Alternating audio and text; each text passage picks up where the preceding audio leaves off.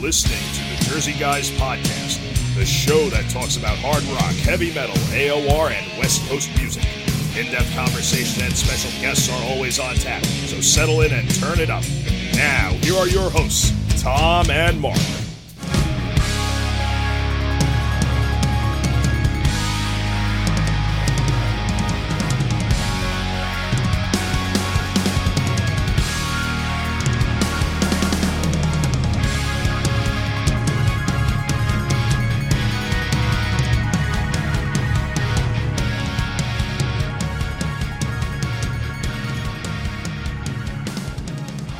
Hey everybody, Mark from the Jersey Guys Podcast. I'm here with my co-host Tom Coyne, and thanks for joining us.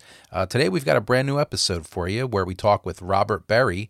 Robert's got a brand new band by the name of SiX, where he joined up with Ian Crichton from Saga and Nigel Glockler from the band Saxon. And so we're going to talk about that album, which came out at the second half of last year. It was a great album, and we're going to talk about that. We're going to talk about the work on the brand new SiX album, which should be out sometime in 2023. And we talk about Robert's whole career, really. People might know Robert from 1988 when he was in the band 3, which had Carl Palmer and Keith Emerson from ELP fame. And they had a great album titled To the Power of 3. And so we talk about that. We talk about Robert's solo career, his band Alliance, which he's released a number of albums over the years with. And we talk about everything that Robert's done. So it was a great conversation, and let's get right to this one with Robert Berry. Hey, Robert, thanks for joining us here on the Jersey Guys Podcast. Tom and I really appreciate you talking to us tonight. Hey, Mark and Tom, I'm really pleased to be talking to you guys. I love the area you're at. I've played there a few times. I see that Mark and I have a little history from a place we played a couple of years ago, and I'm excited to hear what you guys are thinking. Well, I wanted to start with congratulating you on the new SiX album. Just came out tail end of last year. I am so pleased with that. As you probably know, that I was working with Keith Emerson to do another 3 album, and he died in the middle of it, actually committed suicide, which was really devastating, especially since doing the music together was kind of his happy place, and I had no idea what he was going through at home and health-wise and stuff, because this was his happy place. We were writing and recording, and doing stuff. So after that, my manager said, well, what are you going to do now? The 3-2 albums have done really well, and people seem to receive it quite well. And I said, I'd like to find a guy like Keith, but a guitar player, somebody that writes these iconic parts. With Emerson, you always can tell when he made up and he wrote something and played it, it sounded like him. Mm. And, there's only a few guitar players. We just lost one of the greatest, Jeff Beck.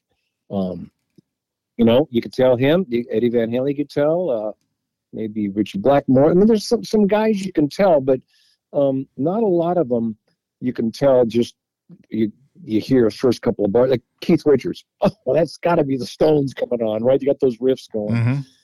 And so my manager, Nick, over there in England, said, let's think about that. And he called me the next day, and he said, what about Ian Crichton? I went, oh, my God, I wouldn't have thought of Ian because he's always been with Saga. And he is exactly the kind of guy that's identifiable when you hear his playing. And I said, yeah, but why would he want to do something? He's a Saga. And it just so happened he was a 3 fan. We had played Canada back in 88, and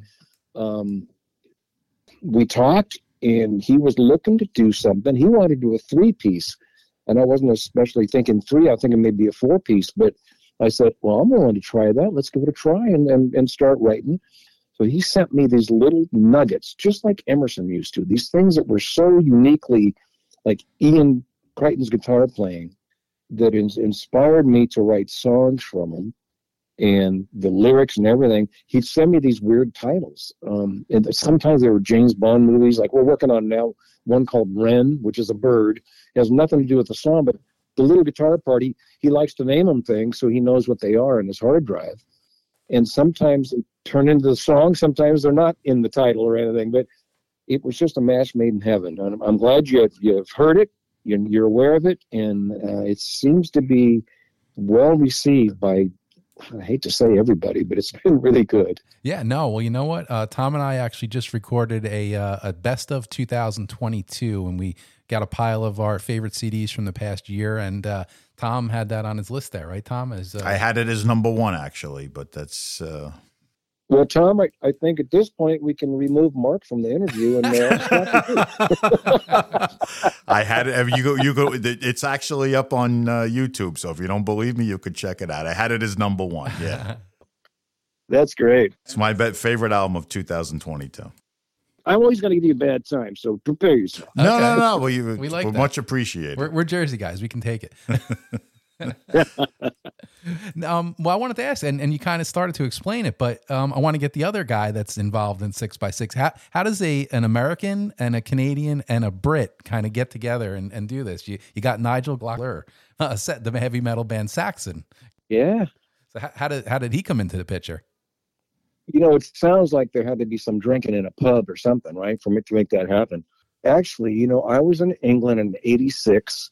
And Carl Palmer and I were trying to put a band together, and we worked with a bunch of people. Don Aries from Ozzy's band, and he was in Deep Purple, all kinds of different people, and it wasn't working.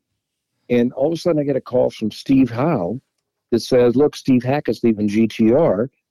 I've heard your cassette tape at the time," and he goes, "Would you like to come to the house and talk about it tomorrow?" I said, "Wow, okay, yeah." Yes was top of my list at the point too of a favorite band.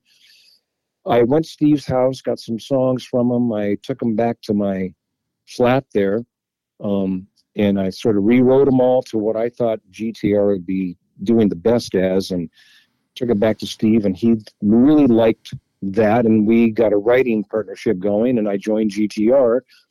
And one of the things I had mentioned was, God, that first album, the drums are so muddy, and are you going to use that same guy? He goes, "No. I think we're going to bring in Nigel Glockler." Really? So, yeah, I didn't know who Nigel was. Yeah. And so I show up for rehearsal, and there's Nigel. He was such a nice guy. He told me just a year ago we got together again, he was really scared to go work with Steve Howe. He was nervous about it. I bet. And he was a prog head, even though he played in the metal band. Even at that point, he was playing with Saxon, and he left them. I'm not exactly sure why that happened, but he left them for GTR maybe. And I was just really impressed with how solid he was, but the feel, sort of like Alan White joining Yes. Mm-hmm. Bill was great, but Alan White locked it down in a different way. And I always remembered that. And when Ian and I had got about 6 songs written, I said, you know what? This is going to fly. We really need to, let's shop a record company, but we need a band too. What about a drummer? And I said, top of my list has to be Nigel Glockler.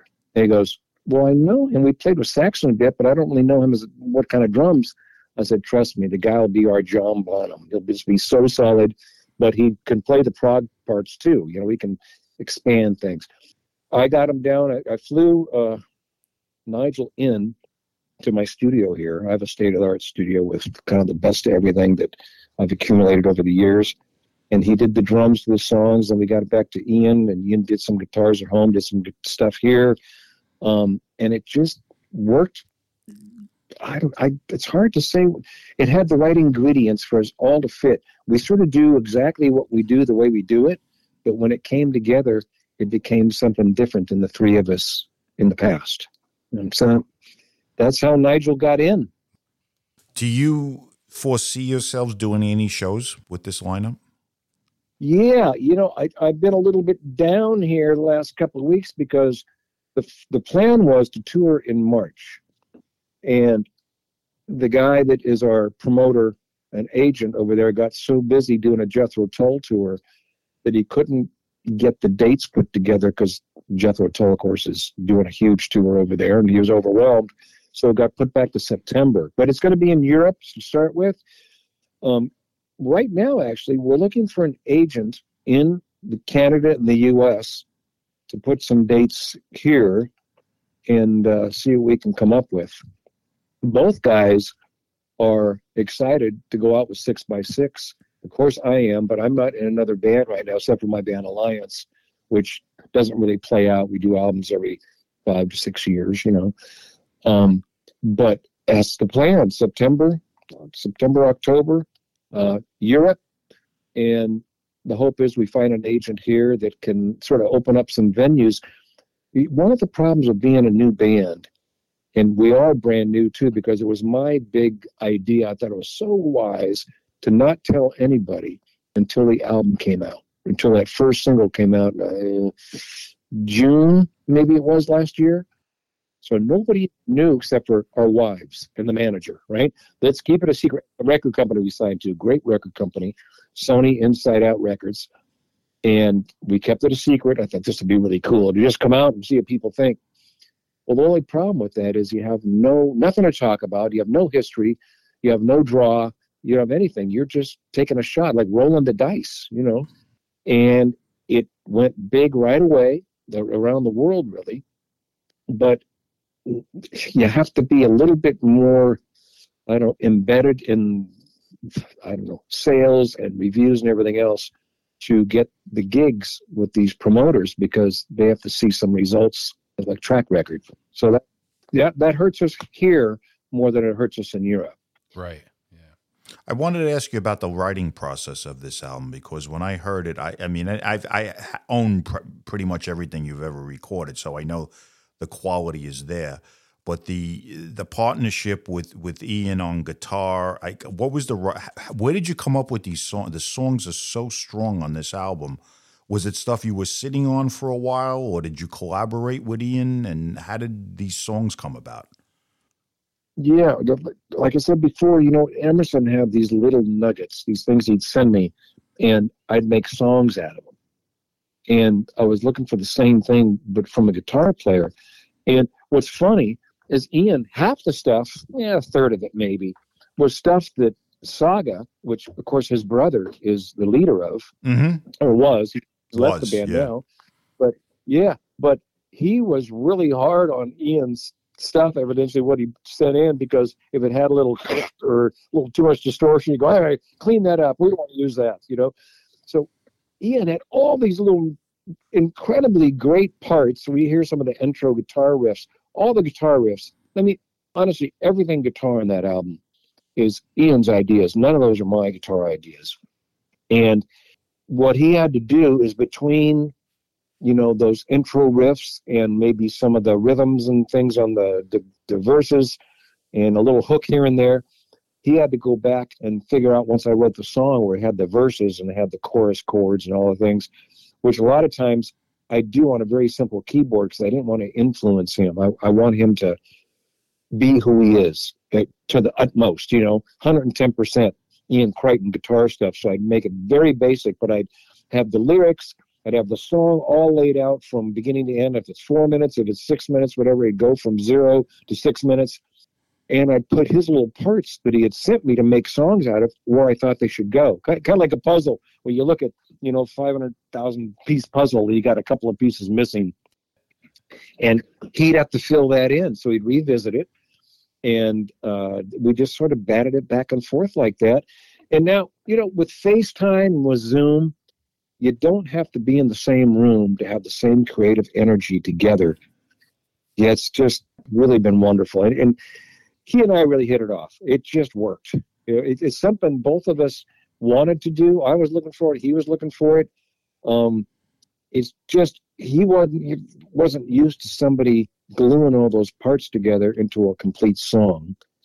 And, of course, I was used to getting genius-level little parts from Emerson, but he was gone. And for me to get the guitar things that you're hearing on that album, at least half of them he sent me to make songs out of. The other half of what's on guitar he made up after I made the song. So it was meant to be. That's all I can say. Well, he's one of the greatest secrets of guitar players that people don't know about. When you see all the great guitar players, you rarely see his name, unless it's guys that really, that know their shit. But the average fan never mentions this guy. And he's, not, aside from his chops, it's his quirky style of playing, which is, he has his own style, obviously. But he always manages to have these very melodic hooks inside all this, quirky over the top playing, which is, very few guys could do that. I don't know how he does it, honestly. He'd send me stuff that I'd go, God, I would never do that, but Right. damn, that sounds good. Right? There's no power chords. Yeah, there's no chunking along like heavy metal. Never. There's none of that. Yeah. And it's amazing. Yeah, I mean, I've been a Saga fan for 35 years, so I'm familiar with all their stuff, and a guy is a treasure. Like, people just don't realize how good he is, and the songwriting that's behind all his stuff. Well, this freed him up, because I think sometimes in Saga, even when he's playing really cool stuff, it kind of gets lost. It's kind of a keyboard band, Saga. Oh, yeah. Most of the times it's two keyboard players, yeah. Yeah, and sometimes the bass is on keyboards too, and which I love Saga. They're a great band. I've always liked them. But it doesn't sort of let him step out the way 6x6 does, where it's all on his back, which, by the way, we're another album now. And Ian and I both are feeling a lot of pressure because you can imagine we were so well received in the first one. And thinking, man, we got to make sure this one's really good. Would you bring a fourth member out when you guys, or if you guys do play? Would you bring a fourth member out on? I would think you'd have to, right? If we were on FaceTime or Zoom, I'd show you this little keyboard rig I've made here. I'll be playing bass and singing, of course, but I have these little tiny keyboards. The left-hand one's for bass, and the right one is for the keyboard pads, because the keyboards are very simple on the 6x6 stuff. And I can switch, as long as I can get there and not have to walk around this huge keyboard rig. I can just switch over to left-hand bass and right-hand keyboards when it's necessary. So I've put that together, and I don't have my software computer to run the thing, something called MainStage. I'm waiting for that. But I am trying to work it out where I can actually play bass guitar, and when it needs the keyboards, just slide into the keyboard thing, all the while singing, So it's a little bit of a Geddy Lee kind of job, but I think it can be done. I just watched the Triumph documentary, and Mike Levine in Triumph used to do the same thing too. He had a keyboard rig and playing bass with one hand, playing keyboards with the other, and it can be pulled off. I'm sure you could. I'm going to try. I'm a big Geddy Lee fan. I mean, the guy's amazing. He's seamless in all the stuff he does. I'm going to have a headset mic, and that's something I've never used before. But there's so much for me to do that I can't be. So we'll see. That's the plan. I have in my arsenal, of course, Andrew Collier, who's one of the great new keyboard players that I took on my 3.2 tour, and Mark Somm. He is just so solid. He's a doctor too. Oh, wow. So if you have any nutritional problems or back pain or anything on the tour, he'll be able to fix you. Well, I was telling Tom just the other day, I had a little video on my phone of talking about when you did that in the Sellersville show, and we were watching the video, and I said, this keyboard player, he's so great. I said, he had this keyboard thing, and he was reaching over on the front, and he was like doing this thing, and I was really impressed with him. Yeah, you're talking about the Rolly C board. It's called. It's rubber. Oh, yeah. Man, he makes that thing sing. And I play keyboard, so I tried it, and the feel is so weird. It's like it'd be like playing your couch if you had keys on. It just feels super weird. And he just got that touchdown, and it was amazing what he could do with that thing. Really great. So I wanted to take you a little bit back in time in some of the back catalog stuff. Robert Berry, In These Eyes, that came out in South Africa. Could you tell me a little? I actually own this CD, if you could believe it. I actually own the CD. And I know it goes for like hundreds and hundreds of dollars on eBay now. That was an interesting time because I was producing this girl, Michelle Chappell, and her husband was from South Africa, and he had a record label there. And he said, you could get right up the charts because radio is controlled by the government. And I do really well there. He goes, why don't you put an album together? I thought, I have these songs that are, they're not middle of the road, but they're not really rocking. The kind of musical, like a little bit more like an Asia kind of thing. Mm-hmm. But they went through different deals. And I really liked that album. I liked the mixture of all the things.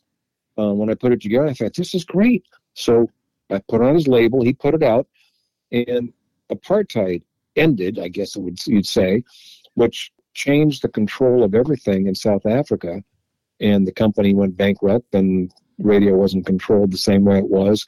So a lot of good came out of that, but a lot of bad for me came out of it too. Right, because I thought, right, there were probably like 50 copies in distribution at the time.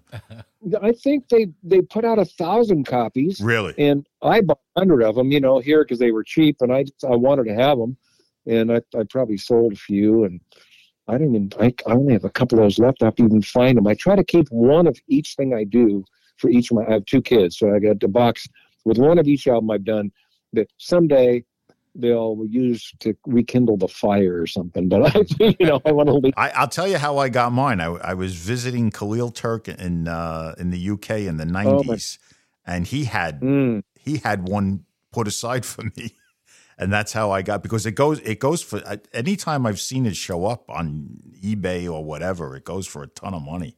Yeah, it's not around. Khalil, I'm trying to think I think maybe we had put out one Alliance album by the time this came out. I don't You remember. did. That's how he was hooked in with you already. So he was already like, on everything you ever did. And that's how I got hold of that record. Oh, interesting. Yeah. And there were a few songs that ended up on the Taking It Back album, if I'm correct, right?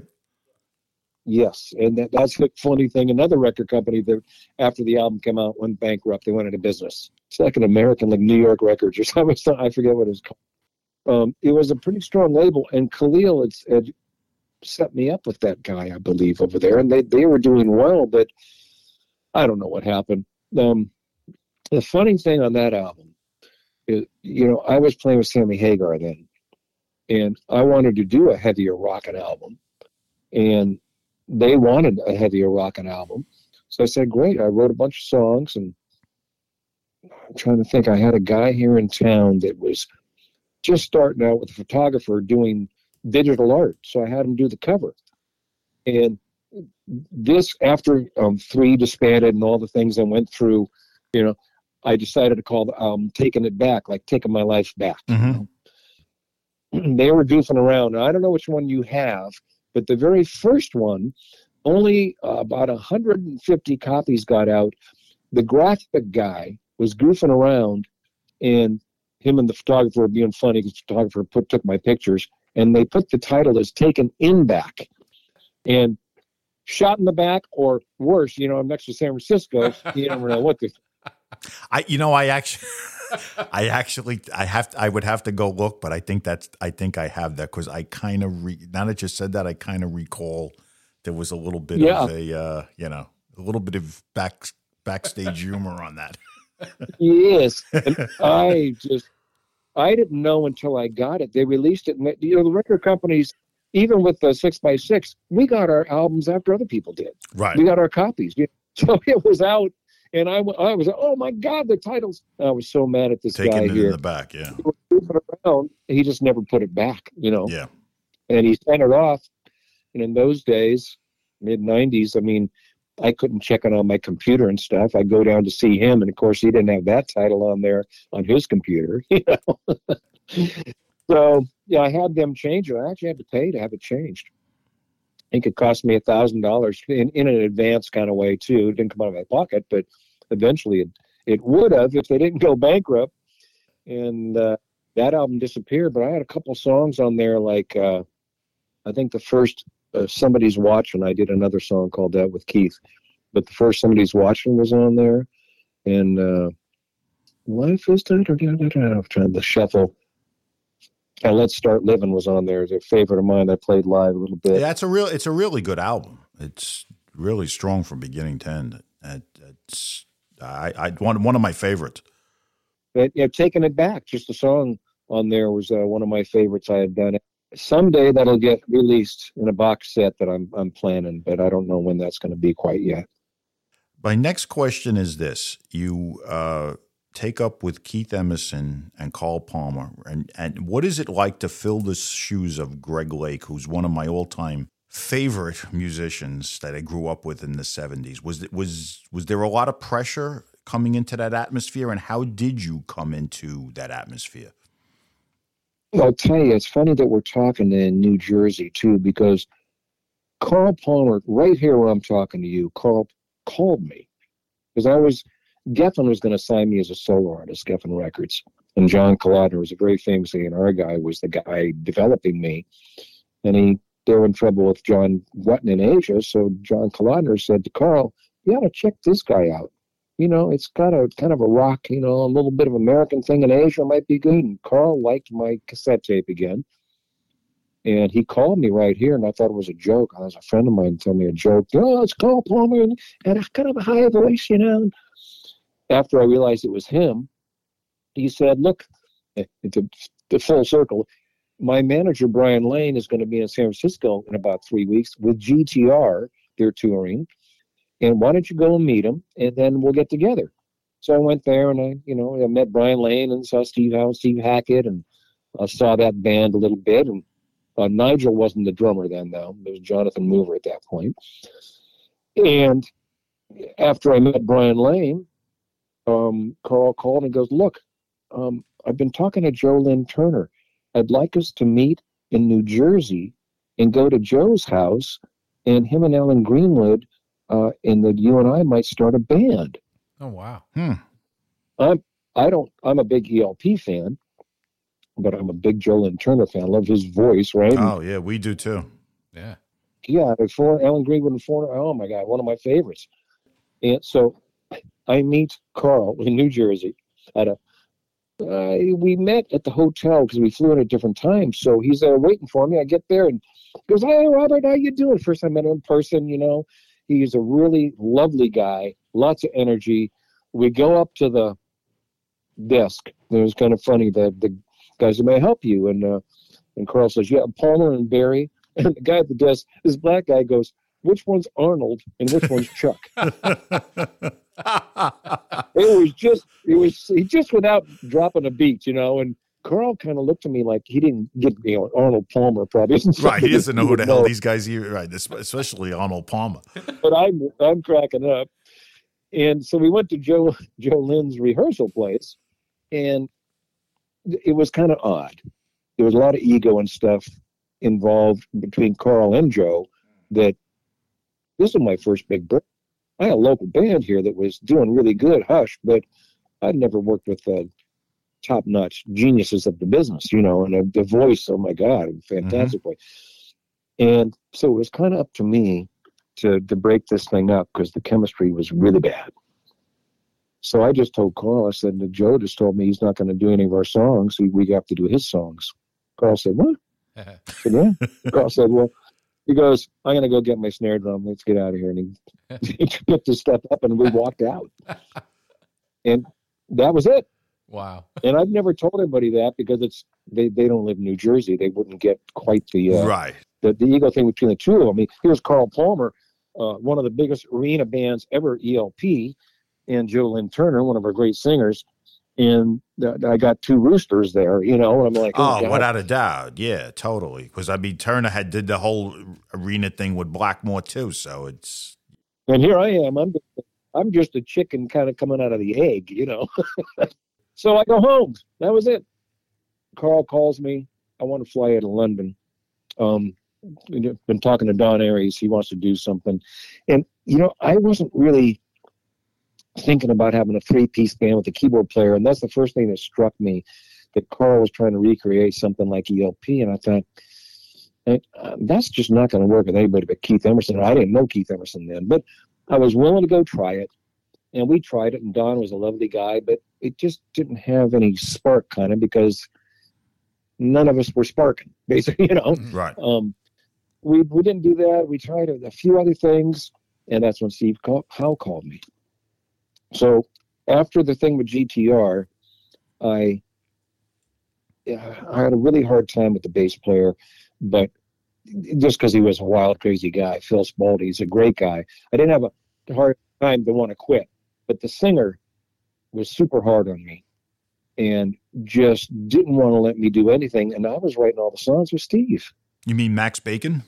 Yeah, Max Bacon, yes. Who has a phenomenal voice, or did. Oh, my God, yeah.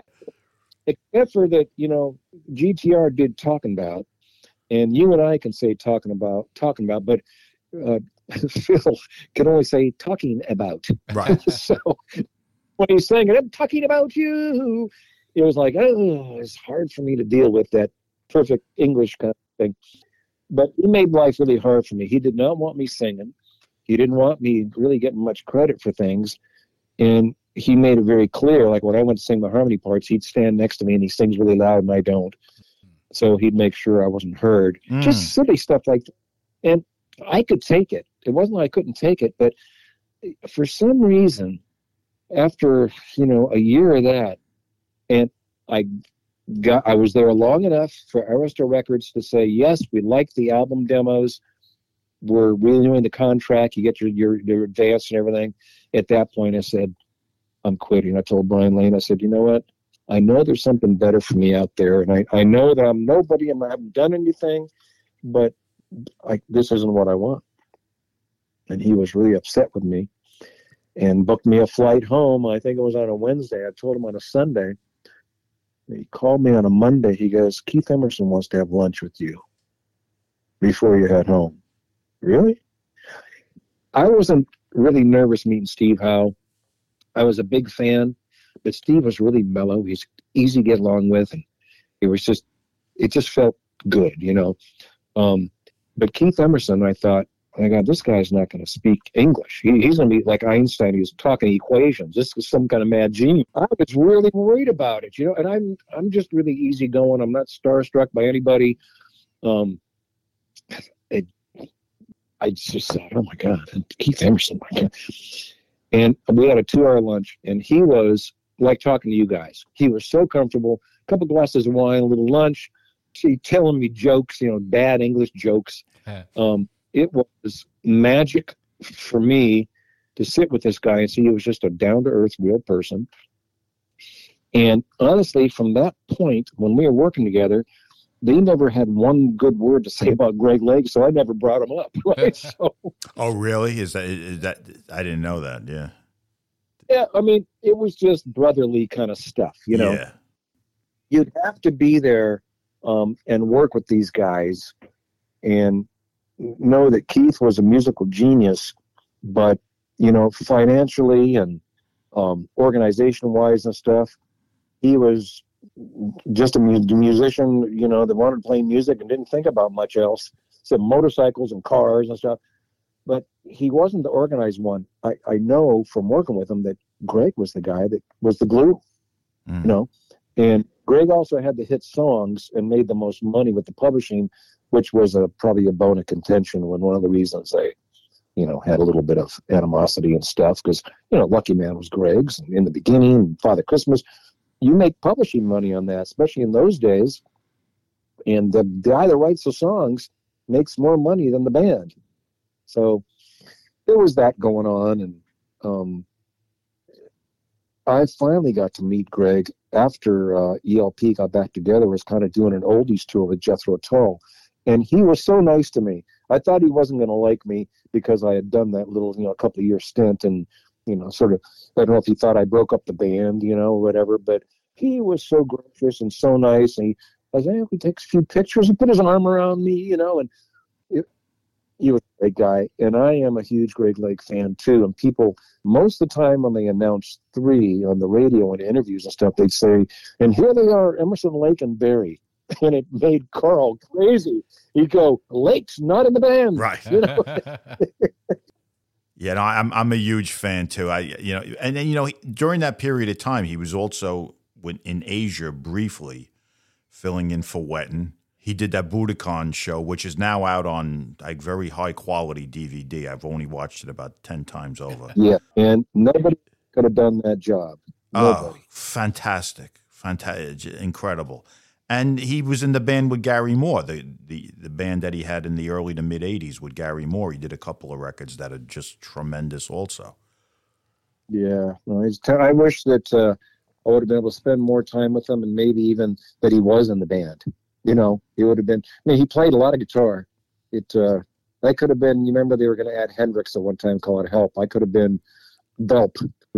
Yeah, now people didn't realize he was actually a really good guitar player too, because everybody thinks that ELP didn't have guitar in it. It did have guitar in it. It was him. Oh yeah. So many people would write things about, well, I miss Greg. He should have been there in this 3 thing. And I'd always say, I'm a huge Greg Lake fan. It doesn't bother me that you feel that way because I like it too. I said, but I'm lucky to be able to do this. But I totally get it. I'm a fan. Right. Right. It never offended me once, really. So I wanted to ask you now a little bit about Alliance and how that band with Gary Phil came together. I know you had a string of records. Khalil, you were on his label for a while, and how that band all came about. And it's funny, it's Gary Peel, the way you say that. Does he really pronounce it that way? I didn't know that. We call him File. Hey, File. I always called him Phil. I mean, I knew him from back, in Boston, and I just assumed it was Phil. It's Peel. I don't know why, but it doesn't look like Peel. But that's what it. So I have my Hush had broken up. My band that did really well in the Bay Area here, and actually we toured a bit through the Midwest with Triumph and Black Oak, Arkansas. We had a pretty good run. We'd always open for Journey and all kinds of Huey Lewis, that kind of thing. And I broke that up because there was nowhere for it to go, and I put together the Robert Berry Band because I had all these songs that Hush couldn't do. They were a little more grooving, a little more whatever, a little more, not really progressive, but, well, they were like the In These Eyes CD. That was a Robert Berry Band material, stuff that I had written. And I didn't really know what was going to happen. I just knew I needed to do something different. And the radio station here, KOME, picked up on the album I had put out. And we were in their Rock Search thing, on one of these Bay Area favorite band contests, and we were representing the big radio station here. In the middle of that's when Carl called me, and I was going to England, and I didn't really have a band at that point. But John Collider had showcased the Robert Berry Band, and that's where he first found me and wanted to put me with Carl and different people. I'm trying to think here how the progression went with Alliance, because right at that time, it was probably a month before I was going to England, Jesse Harm, who was the keyboard player for Sammy Hagar, and David Lauser, the drummer for Sammy Hagar, came to see the Robert Berry Band at a club called the Cabaret, because John Kolodner at Geffen had said, Sam's going to Van Halen. This guy would be a great replacement for Sammy Hagar. Not that he's like Sammy Hagar, but the Sammy Hagar Band is so good, and this guy's got something going here.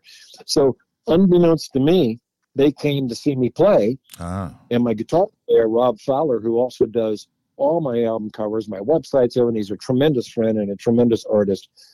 He was a guitar player in Robert Berry Band along with Paul Keller. He noticed Jesse Harm out there. He goes, Jesse Harms came to see us tonight. I said, oh, that's interesting. And then I got a call from David Lauser saying, hey, man, we're looking for a singer to replace, Sam's gone, Van Halen. And I said, oh, man, this sounds like a great opportunity. I'm going to England. I'm moving. Oh, okay, well, good talking to you, whatever it was, I don't remember now. So after the few years I spent there, 3 years with GTR and 3, I came back. They still haven't found anybody for their band, except for Gary Peel is a guitar player now, and that, even though he's playing in Boston, he left right from Sammy Hagar Band to join Boston without missing more than 2 days of work, kind of. He wants to do something outside of Boston, because in Boston you do what you're told, basically. You play what girls want. So he's got David. Jesse's doing something else. Was it with SiX or REO? Or something. He's taken off to do something else. So they get Alan Fitzgerald, who was the bass player in Montrose, but the keyboard player in Sammy's band for a while. So now Alan Fitzgerald, David Lauser, Gary Peel, and they want me to still be the singer and bass player. And they said, why don't we get together at Sammy's house up in Marin and give it a try? I went, son of a gun. I'm a huge Sammy Hagar fan. I just think that guy's dynamo, Everything he touches is gold. And he was a lot of energy around here in the Sammy Hagar Band days. He was just really impressive. And I thought, yeah, I'm going to go to Sammy Hagar's house. Yeah, I'll do this. Yeah. So we go there and we record a bunch of songs in his basement. And everybody has ideas, and we all write songs. Except for David Lauser didn't write at that point, but he was a great drummer. And that's how it got together. We, at the end of that 2 days at Sammy's, we looked at each other and said, this is a band. This works. We like this sound. And Fitz, who was a Night Ranger keyboard player too, Right, sure. said, I'm going to go to my manager from Night Ranger and see if he wants to represent a new band. So it seemed like we had all the parameters kind of set to do something. The problem was that grunge was coming in, and you know, Nirvana was the flavor of the day, not Alliance, kind of. You know, Alliance was still... Well, Alliance actually had a little more of a 70s kind of rockin' sound than an 80s rockin' sound, I think. And so we never really... the management couldn't get us a big record label, and Khalil found me in some way. So I sent him the songs. I said, this Alliance thing's pretty good, you know, and I thought Khalil seemed pretty well connected at a pretty big label. It turned out that it's a small label, but he's pretty well connected. So we that's how we got with Khalil, and we've done 4 albums for him. Yes. The first album was came out in Japan under Bond of Union, and Khalil put it out under Alliance self-titled, and I think there were a couple of songs that were different on both releases. Yeah, a couple of different things, and I think we had a few things maybe from Sammy's basement studio on there too. I don't remember exactly now. That's a long time ago. That's a lot of album. That's a lot of songwriting ago for me. And I was, even at that time, I mean, Gary had some music and stuff, but I was still writing all the melodies and words and stuff for the songs. And I look at how many songs I've written sometimes, and I go, what the hell? Because I'm looking at, you know, writing these things for 6x6, and I'm doing all the lyrics. I'm thinking, I don't want to write the same thing over and over again. And so I sort of check them. I go, well, I haven't, you know, and I don't know where the ideas come from, but evidently, if you're being just a dumb musician, I say in my best New Jersey kind of accent, being a dumb musician, things strike me in the world that I don't really realize until I sit down to write a song. It's just kind of weird. Hey? Anyway, that's how Alliance came together, and we're still friends. In fact, we're working really hard on a new album right now, and I expect probably, it won't be May because 6x6 is coming out to do drums and guitars and new videos and stuff in May for the second album, and probably maybe July, Gary and David will be out here, and we'll finish up the next Alliance album. I'm looking forward to that, yeah. I wanted to focus on, out of the Alliance albums, my favorite is Road to Heaven. I thought that was like the real standout for me. And the first 3 songs on the album, Road to Heaven, I Can Breathe, which is my all-time favorite Alliance song. Yeah. I Can Breathe is just a phenomenal song, and Make a Stand. Where was your writing at that point? Because I thought that album in particular was just, the songwriting was so strong. You know, I will say that I Can Breathe was a struggle for me because Gary sent me that. No, he was actually here. We worked our songs out together as far as the music, but they leave me with music. There's no words, no lyrics, you know, no melody. And I Can Breathe has some weird timing in it. I kept chopping it up and changing it where it at least felt kind of smooth. And I Can Breathe, honestly, when Hush was touring through the Midwest, and we drive through Nebraska, and we drive through all that Midwest area with all the fields and everything, the farms, it really left an impression on me because my dad had a ranch here in the valley. His parents had a ranch. He was raised on it. And even though when I was growing up, there was, you know, a lot of buildings and stuff here, they talked about the ranch and the fruit trees and all the stuff. And I'm out there in the Midwest thinking, God, this sort of feels to me like it must have been when my parents were raised here in the Silicon Valley, which was the Valley of Heart's Delight, they called it, because all the fruit for the world came from here. And I just started writing about this, you know, in the fields of Nebraska. You know, it was like, it's sort of like John Fogerty writing about the Cajun thing, Born in the Bayou and all. He lived up in Marin here. You know, he wasn't a Bayou guy at all. But things just sort of came out that meant something to me when I heard this guitar riff that Gary did. And the same thing was the first song in the album. Road to Heaven, which is, it could actually be like a CCM type of a Christian hard rock song. You know, that's probably my favorite on the album, actually. I write positive stuff mostly. I can't help it. I'm just inspired by things that, you know, let's fix this, let's move forward kind of stuff. Let's be happy. Let's, you know, do well for others, you know, and take care of the circle of influence you have. Don't worry about everything else. You know, you can only influence and fix so many things or help so many people. But that's the kind of stuff I write about and I think about. And I just felt on that album, it kind of came together. But it took 6 years or so for that album to be put together, if I remember right. Yeah, there was about 5 or 6 years in between records, yes. Yeah, and you know, I always say this to a lot, because I produce a lot of people recording in my studio. Every day is a different day. Every day you wake up, if you're writing, even in your journal or, you know, for a newspaper, writing songs, every day looks a little bit different. Mm-hmm. So sometimes you leave it and you're thinking something else, you know? And that album, that ran the gamut for me. Make a Stand was written for my daughter. My daughter in high school, all the friends she was with became kind of upwardly mobile, and I don't want to call them Kardashians because there wasn't that type of thing, but they were going to big colleges and successful, and she just wanted nothing to do with that. She kind of went the other way, you know. I don't want that. I don't need the popularity and the fancy clothes and all the stuff, and she ran away from home for 2 weeks. So it was really upsetting to me. That's not the kind of family I was trying to raise, you know, where somebody's not happy. But she just rebelled against whatever was happening in school. And a friend of hers told me where she was.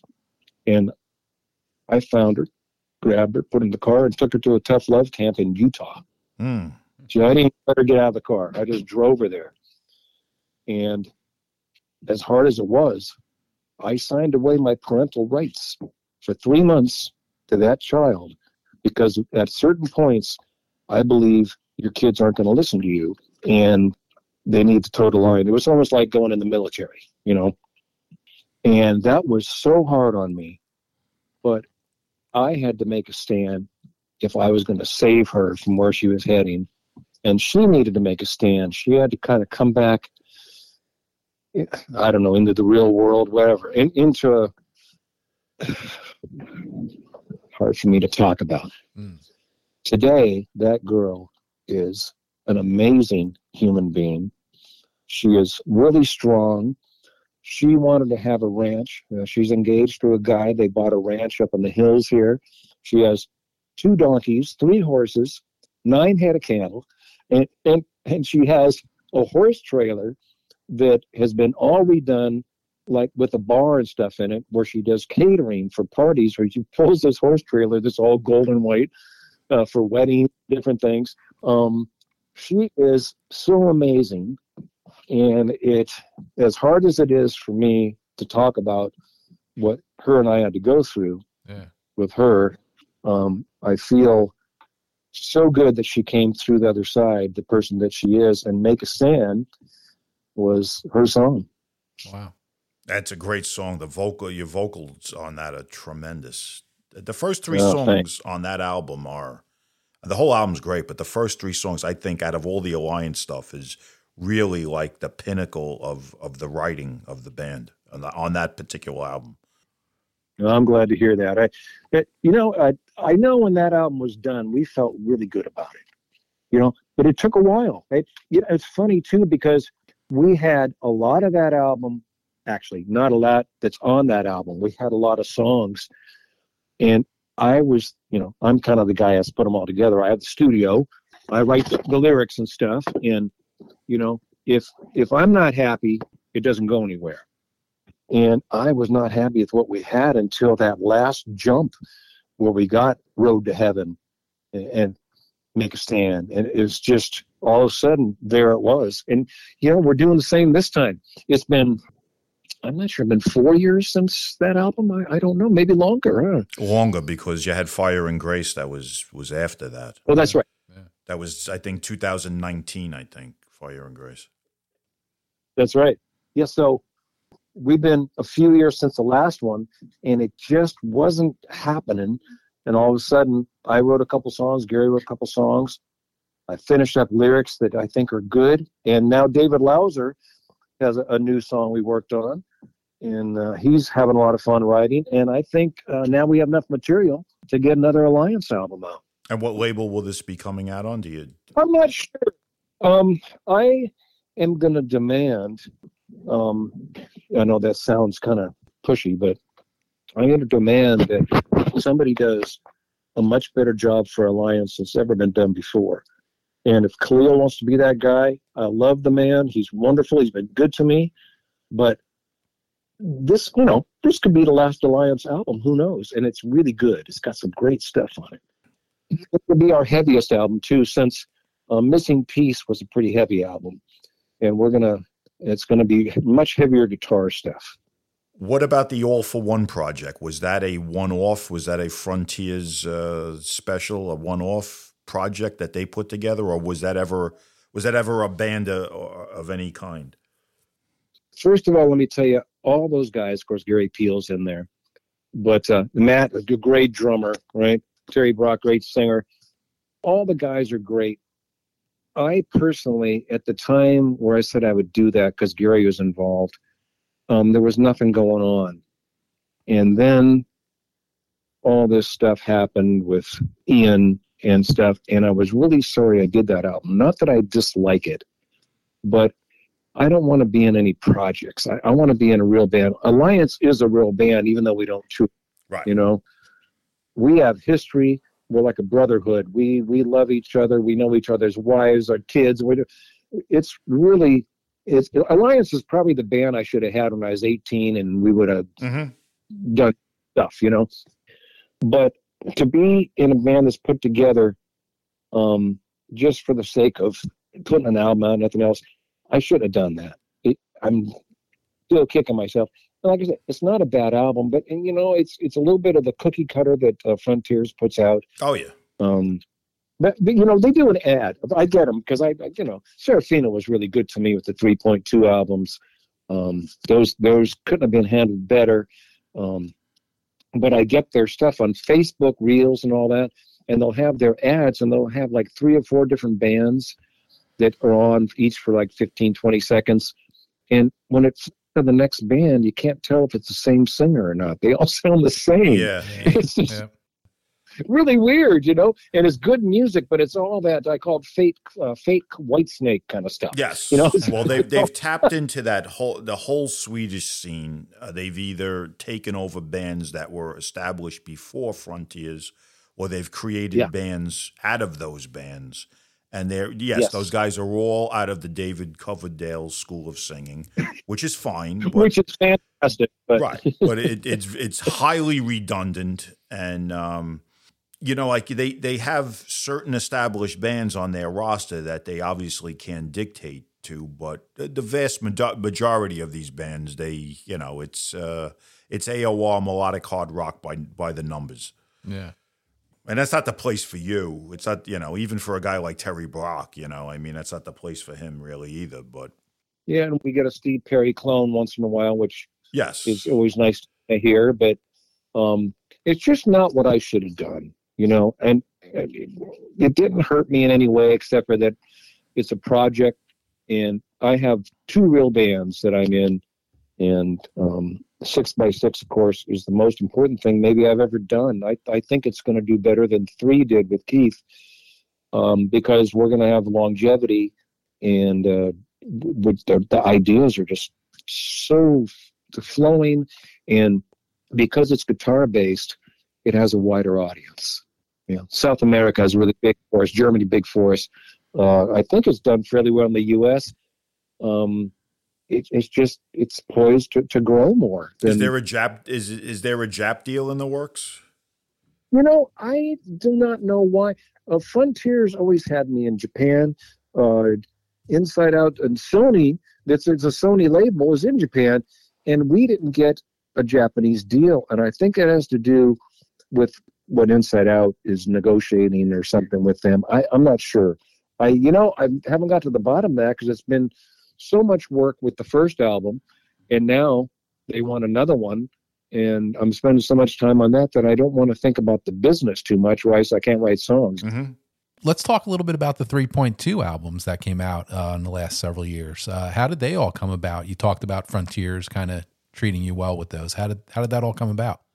I'm trying to think of when I first saw Keith. Now, Keith and I had done different things over the years. We stayed friends, and he lived in Santa Monica, which in my mind was probably the worst thing he could have ever done. He should have gone back to England where they know how to treat geniuses and stuff. But he moved to the U.S. where everything's cookie cutter. And I'd see him once in a while. I saw him at the NAMM show.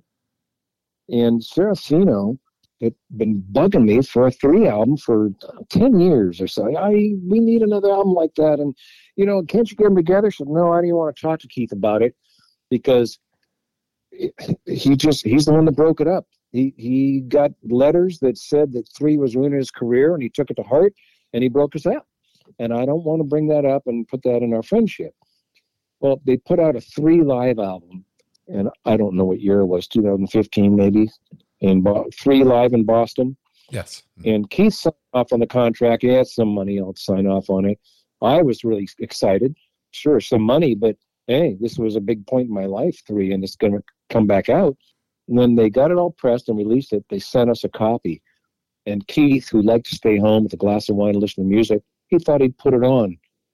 And it blew him away how good we were, which still brings a smile to my face because he called me immediately. He goes, Robert, yeah, Keith. He goes, we were a really good band. Mm. And I said, well, I always thought so. He goes, yeah, no, but the jamming and the fire and the playing, he was so excited because he had left it behind from the criticism of the people who wanted Greg Lake back in the band and didn't understand that late 80s, going to 90s, that even Yes was doing songs in their music, adding choruses and stuff. Right. And he was excited, and I thought, well, here's my chance. Keith, this guy's been bugging me at this really big label. Would you ever want to do a follow-up? I said, I get pretty good money from him. He goes, maybe. And there it was. I think, all right. I said, can I call Serafino and ask him what they're talking about? Like, okay, yeah, get back to me. I called Serafino, said, Emerson's on the hook. What can you offer? He got a lot. I got a lot of money for Emerson, and good money for me, but a lot for Emerson. And Carl wouldn't do it, and that wasn't something that Keith cared about because he wanted to work with somebody else. We were going to use Simon Phillips. Him and Keith were friends, and he's a great drummer. And so Keith said, okay, all right, let's get going. I said, you know what? Let's do a couple songs before we sign a contract because I don't want to get stuck with something that we can't perform what we say we will. And when I called Serafino back, it was kind of funny. I said, well, Keith's in, but he wants another 10 grand. Right? Keith said that, but I thought, you know what? Keith was saying, who really cares about about the music and so nobody cares about what I do, and I wanted to prove to him they did. And he goes, well, you should be my manager. I said, well, these guys really want it, Keith. They like what you do. They want what you do. He goes, wow, okay. And we started working, and of course, he had other problems at home and with health and different things that I wasn't aware of. I was aware of a few things. I knew about his arm. I knew that he had a little bit of a heart problem, but I just didn't know, I didn't know that he was, depressed a little bit and had, I don't know. I don't really want to talk about that. It's just kind of very sad. If he would have been watched and taken care of a little bit better, he would have been alive today. And that's really hard for me to accept that he wasn't watched in the condition he was in. For a year, I didn't want to do anything with it, even though I had the keyboards on 7 songs, and I was really happy with where we were going, and Keith was. And I was talking to his son, Aaron, and of course, Aaron was very upset about what happened with his dad, and he goes, God, why would you do that? And I said, they want me to finish this album there. And he goes, I said, would you consider doing it with me? He goes, wow, that'd be interesting. She goes, send me a song. So I sent him a song. He got right back to me. He goes, oh, I can't play like my dad. I play, but I'm just kind of a jamming guy, because nobody plays like Keith, of course. Yeah. So I told the record company that, and I said, I tell you what, I'm going to try to finish it, because they know I play keyboards. I started as a keyboard player. I had lots of 8 years of classical piano, 2 years of jazz, majored in music in college. I can play keyboards. Not like Emerson, but I struggled for a year and finished it up seamlessly with the parts we already had with his. And sound, I have a Moog, I have all the things, some keyboards he got me. And I finished it up, and the record company liked it. They said, we got to put this out. This is really great. And the Emerson estate wouldn't let me put it out. I said, well, Keith and I, we're going to do this. You can stop me? Yes. We don't want him known as a rock and roll keyboard player. Mm-hmm. I said, what are you known as? We want him known as a composer. I said, you're kidding me, right? This is the Jimi Hendrix of the keyboards. This is the guy that stabbed knives. I mean, yeah. He's like, sure, yeah, he's a composer, but he's the only keyboard player to inspire millions of keyboard players and entertain everybody like a guitar player. Yeah. I said, you're kidding. And they weren't kidding. They stopped me from doing it. And I kept saying, I really like to do this. And, well, we haven't got together with the tribunal, whatever they called it, And I was quite upset. I finally said, you know what? I figured out how to solve this. And there was this one lady that was sort of the point person for me with this thing. I said, nobody but me knows what Keith and I did. Nobody. I've sent something to Aaron. He's heard a couple songs, but he doesn't know if that's me or his dad, to be honest with you. And nobody knows except for me. And here's what I'm going to do. I'm going to put this album out, and I'm not going to put Keith's name down for writing, for playing, for nothing. Nobody's going to know. I'm just going to say it's me. And they said, why would you do that? I said, so I could put out this album because you're stopping me from doing it. So there'll be no money for the estate. There'll be no credit for the Emersons. And, of course, I would never do that because Keith meant much to me to do that. But I wasn't going to let them stop me without a fight. No, you called their bluff. Yeah, and I got an email a couple of days later. Okay, we've decided that you can go ahead and use all that, but you can't use his actual physical playing. You'll have to replay the parts since you say you can play. So they didn't think I'd be able to do it. Mm-hmm. But I already done it, filling in all the parts that we didn't have. Right. Yeah. So in another 3 or 4 months, recreating every nuance that he had done already, which broke my heart. Yeah. But it's sort of like a Xerox copy. It's not like it's not him. It's exactly what he played, exactly the keyboard, exactly the sound, everything about it. It's just his finger didn't push the key at that point. Right. And I brought a famous writer down here, Neil Prasad, who has a great website. And I played him side by side, Emerson's playing and my playing. And I asked him what he thought. He says, give me a minute.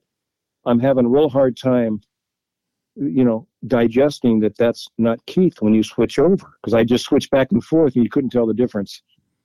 And that's when I knew I had at least done the right thing as far as recreating sort of the sound and the style and what we wanted this album to be. So that's how those came about. And I tell you, Frontiers was into it, and it must have done 100 interviews for each album.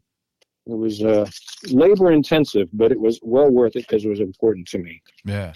Well, yeah, it continued that legacy of Keith Emerson, and even though you talk about the problems you had there, and with the estate and stuff like that. But I mean, it was really a tribute to him, I guess, in a way, right? Well, for me, it was. I didn't want it to be that to the audience so much. I wanted them to think of it as another 3 album, what we would have done with the knowledge we had gained over from the first time we had put out an album to when that was being worked on. And it came across that way, luckily. So it could have been really looked down upon that I finished that album after he died. Yeah. I was worried about that because I wanted it to be a tribute to him and to what 3 meant and did, but I didn't want to tarnish the reputation either, and I could have. Yeah. But people had open arms. It was really nice. There was no bad reviews. Nobody said unkind things, and they certainly could have if they wanted to be the trolls that are so popular today, Mm-hmm. So it was good. So there's 3 albums. 2021 was Third Impression. Yes. Would there ever be any more, or is this kind of you put it to bed now? No, that's why when my manager said, "What are you going to do next?" I said, "I will not do a 3 album without Keith." And I had material, and actually, the Third Impression, the third album of 3, was a transition album, and it actually starts with a song that's a lot of acoustic guitar, the whole intro to it. And I thought either I'm going to bring the music fans that I have along with me into this more guitar direction, or they're just going to say, forget this guy, without the keyboard thing, without Keith, we want nothing to do with him. And it wound up that song was one of the favorites of a lot of people, and it was mostly guitar.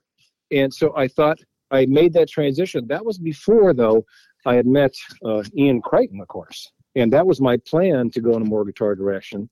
But I hadn't, thought about how or with who I was going to do that with. Yeah. So it's 6x6, full steam ahead right now in your life, right?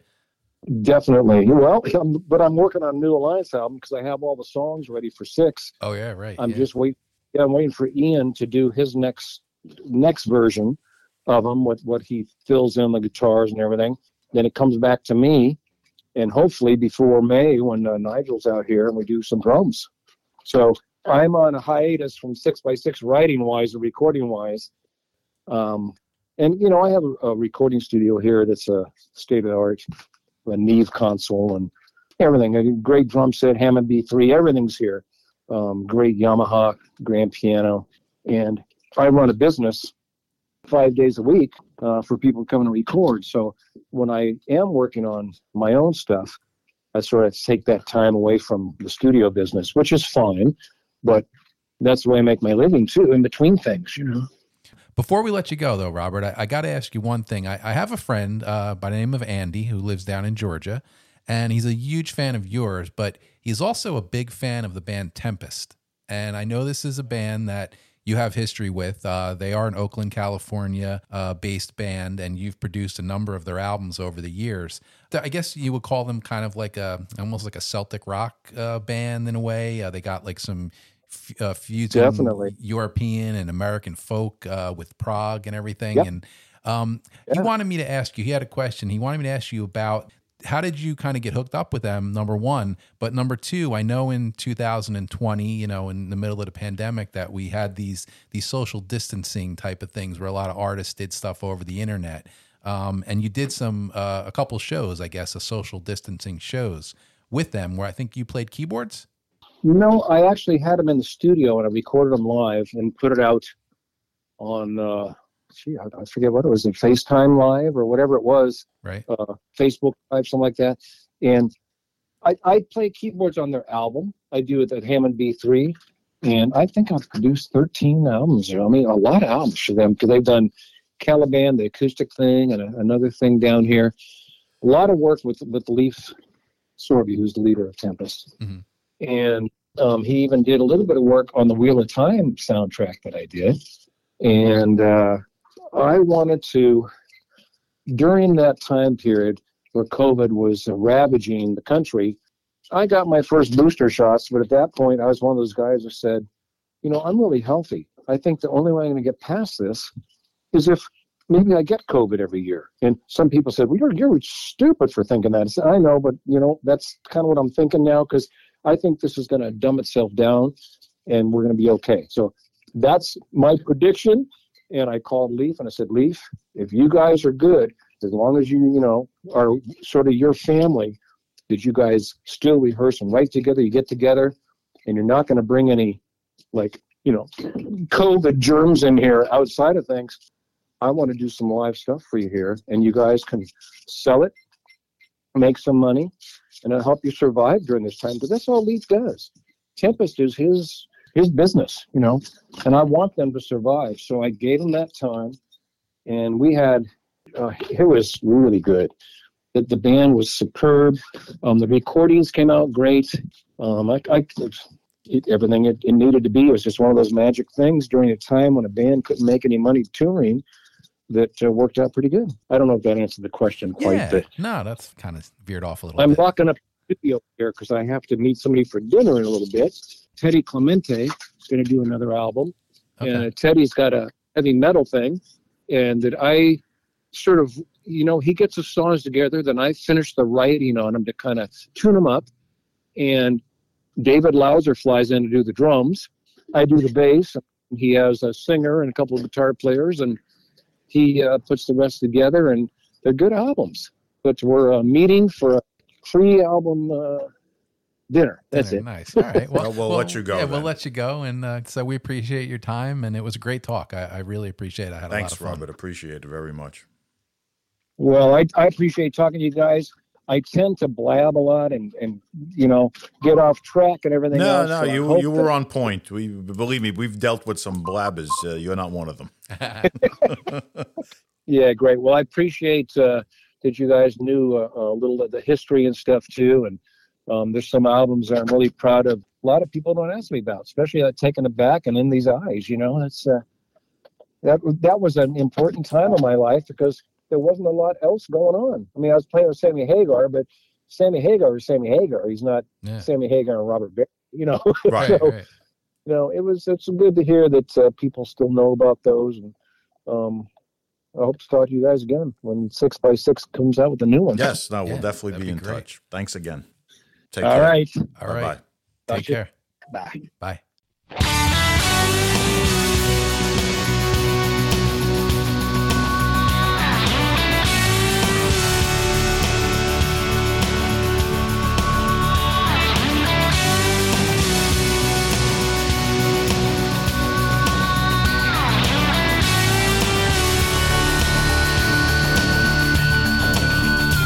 In the fields of Nebraska, you can see beyond the wind. You can ride until you're exhausted from the beauty you take in. Look down from the highest mountain, through miles and miles of life. Heavy heads working hard to find comfort in their strife. And you can feel the earth alive beneath your feet, and your senses come alive with the peace that it brings. I can breathe. Oh, now can't you feel it? I can breathe. Oh, now can't you feel it? I can breathe. Yeah, look around and forget the life. I can breathe. In the calm of the valley, you can barely hear a sound. Alone with the elements, shut your eyes, touch the ground. And the people that surround you, it seems like they've always known. With the hands that make a living, to tend the crops as they grow. And my soul feels like it grew up in